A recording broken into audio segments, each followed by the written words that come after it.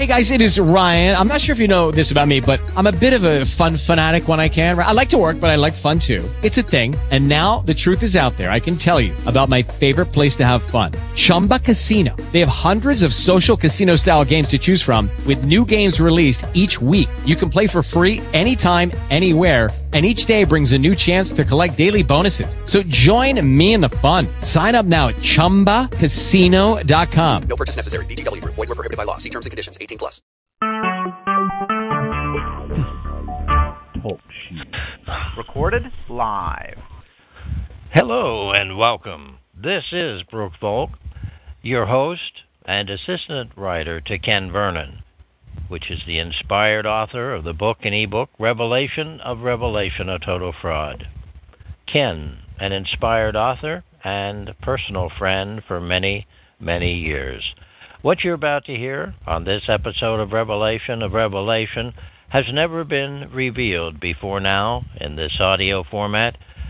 Like for you now to listen in as we introduce the program's topic on this one-of-a-kind program where it is Scripture that speaks the truth through the in-depth Scripture studies of Ken Vernon. Good evening, Ken. Good evening, Brooke. Good evening, everyone. We thank you for coming. Tonight, we'll take a little time out to remind everyone who has joined us that this program deals with, we started with the truth about the book of Revelation, showing from Scriptures that it is a false document. Now, there are many millions who do not buy that statement on a surface, and also many millions who do not want the book of Revelation to be a fraudulent document, but it is. Tonight, we will continue on that trend of showing other books or letters in the Bible and precepts and concepts from them that are also false, especially from the little books that are in the New Testament that are called epistles. Before I go on to that book tonight, what I will do is back up into last week's program a little bit to give you a connection so that you know where we left off. I initially said there is no Antichrist. In order to have an Antichrist, you must first have a Christ. I also proved in our previous program that the name Christ does not represent anyone in Scripture. Tonight I will continue along that line and eventually get to the other false epistle found in your New Testament. Okay, here we go. If we assume that the mention of the name Christ is valid because it is written in most English translations of the Bible, a very rude and shocking surprise awaits you if you do. The name of Israel's Messiah is not a Greek name Christ. In the Old Testament, we find the name Messiah. The Scriptures clearly tell us that the Messiah would be called a Nazarene. It stands to reason then when we find that the Apostle Shaul is called a ringleader of the sect of the Nazarenes in the book of Acts and not the ringleader of the sect of the Christians, there is no conflict of the Scriptures. It clearly shows that the followers of the Messiah were called Nazarenes, well after his departure, right into the period where the apostles took over proclaiming the good news. The name Christ, at this point, is obviously a fraudulent assertion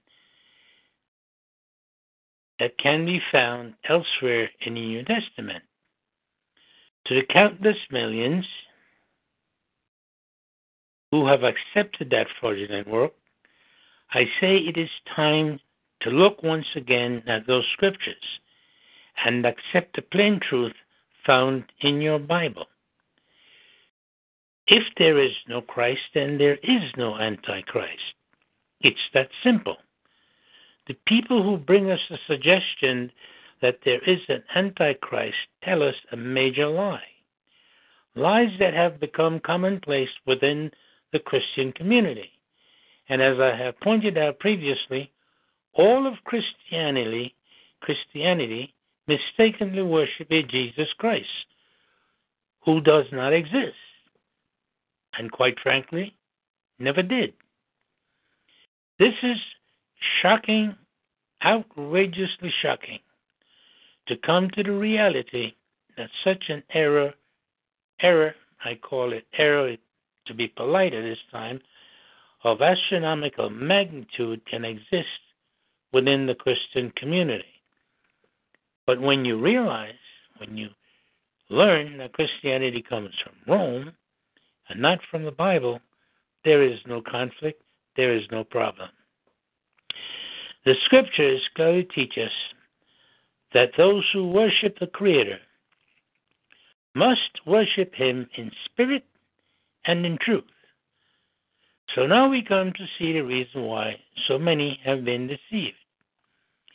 In the Gospel of John, chapter 14 and verse 17, we are told the world cannot receive the Spirit of truth.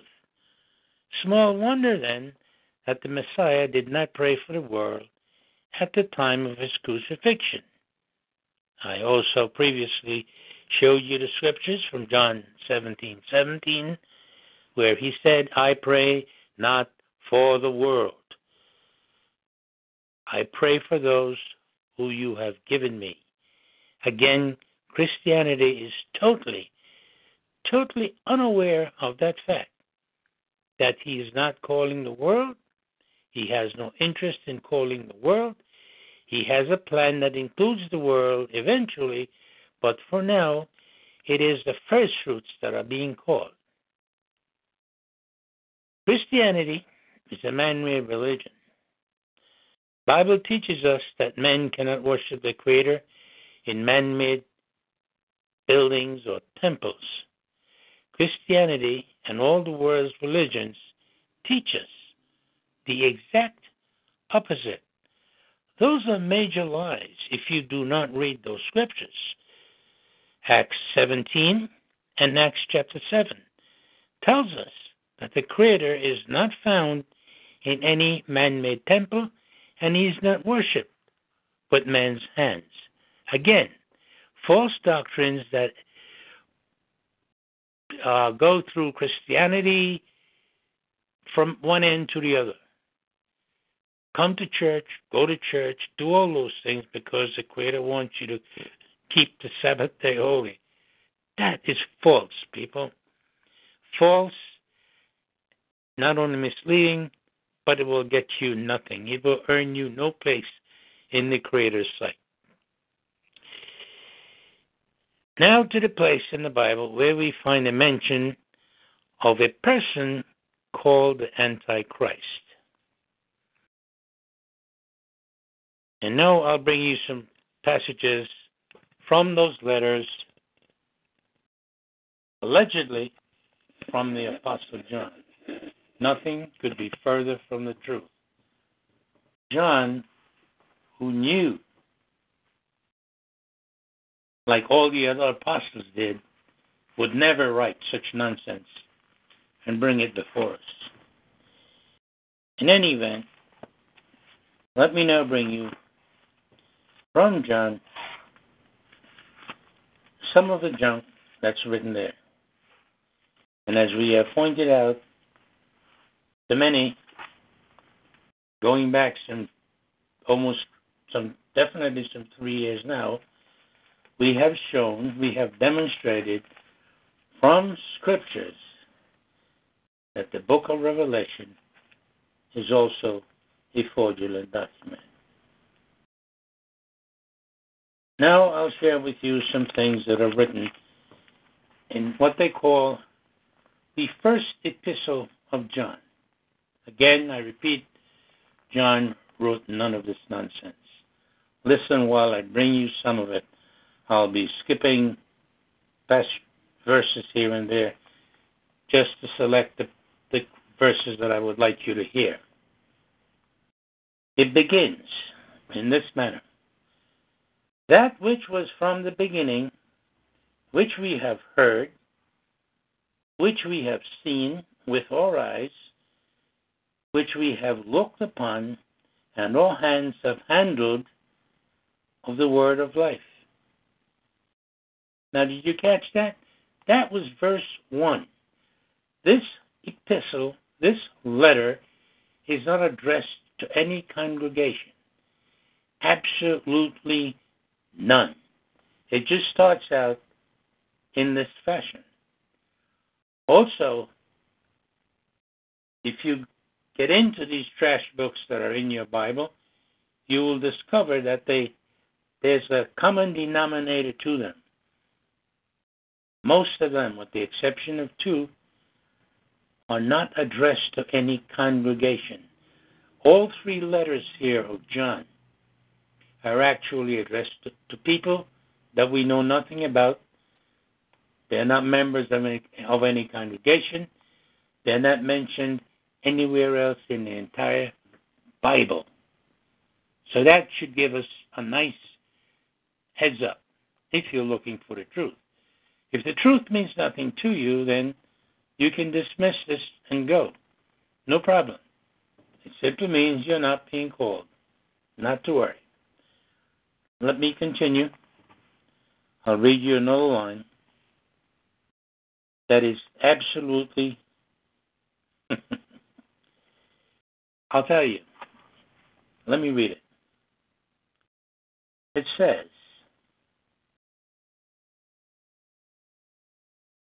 if we say we have no sin, this is chapter 1 and verse 8, we deceive ourselves, and the truth is not in us.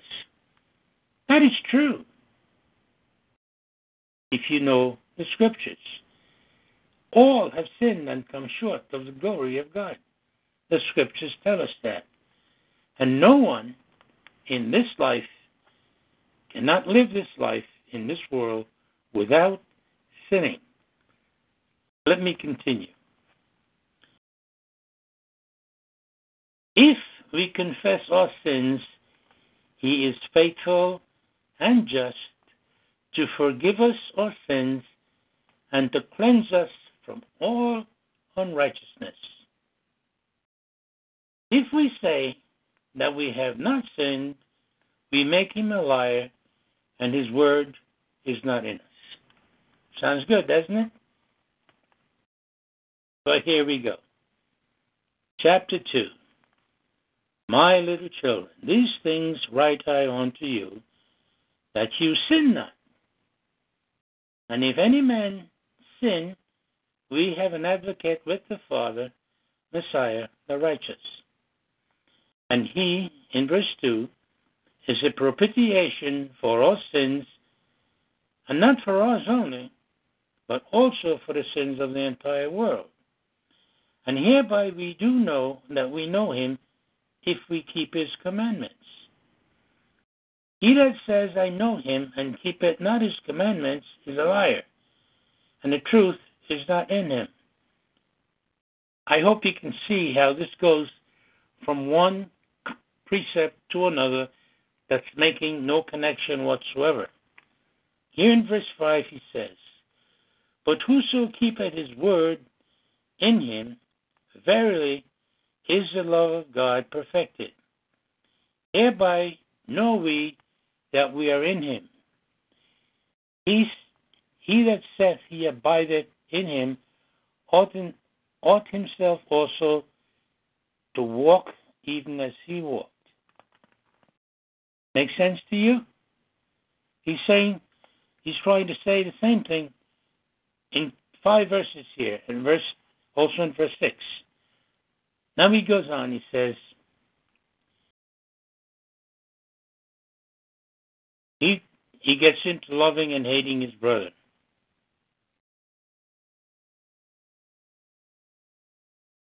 In verse 13 of chapter 2, he picks it up now. He's writing to the fathers.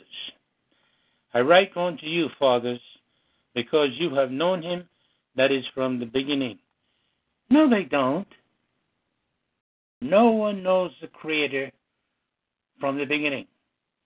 We believe that he existed from the beginning. We don't know him. No human being knows that.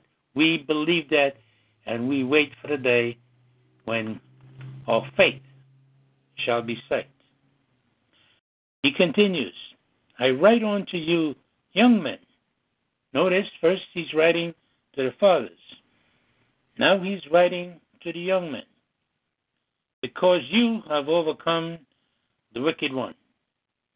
The wicked one, I suppose, here is Satan. No, you don't. No mortal is capable of overcoming Satan. Satan is a powerful spirit being, and he can get you to do pretty much anything he wants you to do, unless you are tied to the Messiah very solidly. He says, I have overcome the wicked one. I write unto you, little children. Notice now we went from the fathers, then we went to the young men. Now, the little children, because you have known the Father. No, they haven't. That again is nonsense.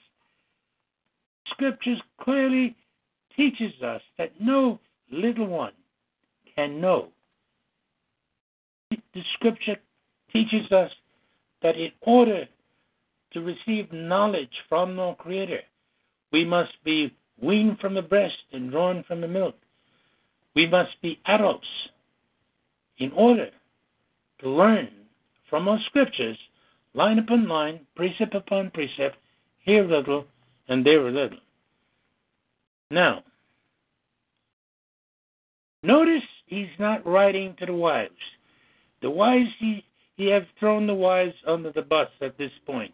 He's not interested in the wives. He picks it up in verse 14 again. He says, I have written unto you, fathers, because you have known him that is from the beginning. He repeats himself here again. More nonsense. He goes on. I have written unto you, young men, because you are strong. Strength has nothing to do with the knowledge of the truth from the Scriptures, folks. If you believe that, you believe a tremendous lie. He goes on, he says, and you have overcome the wicked one. Excuse me? No, you have not. No one who lives their lives in this world overcomes Satan. You overcome Satan when you die or when the kingdom comes. Until then, you have a major struggle on your hands. The Apostle Shaul, who received the greatest revelations right from the throne room of the universe, he struggled with his demons. He struggled. He said, the good that I would, I do not. The evil that I should not, that do I. And he acknowledges, he says, O wretched man that I am, who shall deliver me? And of course, he refers to the Creator eventually, who shall deliver him from this bondage of death. So whoever the person is who wrote this nonsense in this epistle never even read what the Apostle Shaul wrote at no time and on no occasion. Let me continue a little bit further here so that you understand. Now he says, love not the world, neither the things that are in the world. If any man love the world, the love of the Father is not in him. Hello? Do you get the connection? I don't. For all that is in the world, the lust of the flesh and the lust of the eyes and the pride of life is not of the Father, but is of the world. Yes, the folks in the congregation know that. Why is he spending this time now. He is now, after telling us that the Father, the sons, and the little children have overcome Satan, here he's telling us that they should stay out of the world, because the world is going to pass away. But he who does the will of God abides forever. Now he comes back to the little children. It is the last time, and you have heard that Antichrist shall come. This is where he really gets confused. The Antichrist shall come. Notice, one person called the Antichrist will come. He goes on. Even now are there many Antichrists.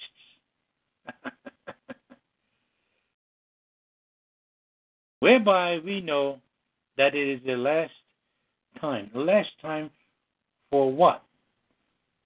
Now, here he says, first, the Antichrist will come. So should you look for the Antichrist or just dismiss the Antichrist? Because he says, even now are there many Antichrists, whereby we know that it is the last time. Last time for what? Another translation says it's the last hour. Last hour for what? Let me continue. They went out from us, but they were not of us. For if they had been of us, they would no doubt have continued with us. But they went out, that they might be made manifest that they were not all of us. Does that make sense to you? Really. They went out from us because they were not from us. He says, but you have an unction from the Holy One, and you know all things. Sorry, folks. Little children do not receive the Holy Spirit. You must have knowledge from your Creator. You must be able to continue following His examples in order for Him to give you the Spirit of truth. Through all of this, I want you to notice that the wives under the bus again. They get no consideration here. He makes no mention of them. Funny, they were little children, there are fathers, and it seems that there are some very strong young men. No girls. All the girls are forgotten here.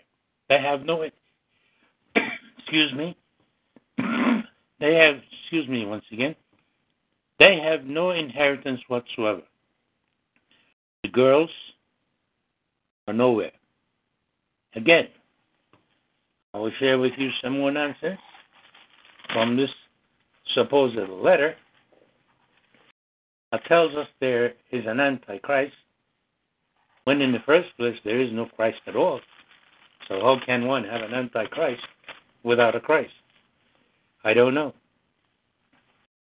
Here in chapter 4, here is what he is telling this, excuse me, he's telling someone or some people to whom he's writing these letters that have no connection to any congregation anywhere.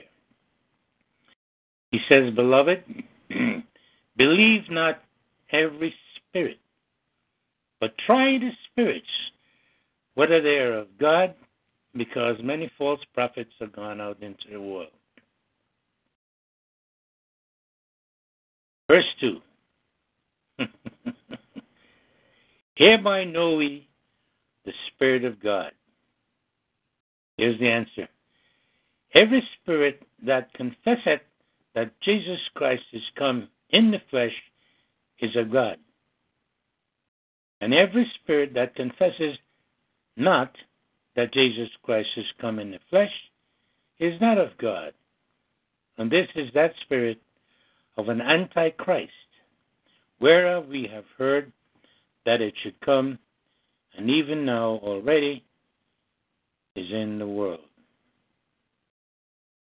Here again, we have someone who is in total ignorance of the Scriptures. No human being can tangle with spirit beings. Don't never try. Don't ever think you can. These are evil spirits. You cannot determine the true spirits, as he mentions there. That is nonsense. The Scriptures in John, from the Gospel of John, clearly tells us that the Spirit of truth will be given to us if we follow his instructions. It has nothing to do with any false prophets. The truth comes to the believer because the believer is sanctified by the truth. Without the truth, there is no sanctification. Once again, the Gospel of John, chapter 17, bears witness to that. You can read it at any time you choose. In any Bible, you will discover that the truth, those who learn the truth, must be of age. You must be full-grown adults. You can't be little children. Most importantly, from this Antichrist message, what I would like to convey to you is that if you'll notice, this is written by someone who is male, completely male-inspired. He throws all the women under the bus, the wives and the little girl children. Only the boys go on to perfection. Over to you, Brooke. Thank you, Ken. It is a billion-dollar industry, horror movies. And what is the theme on many of them?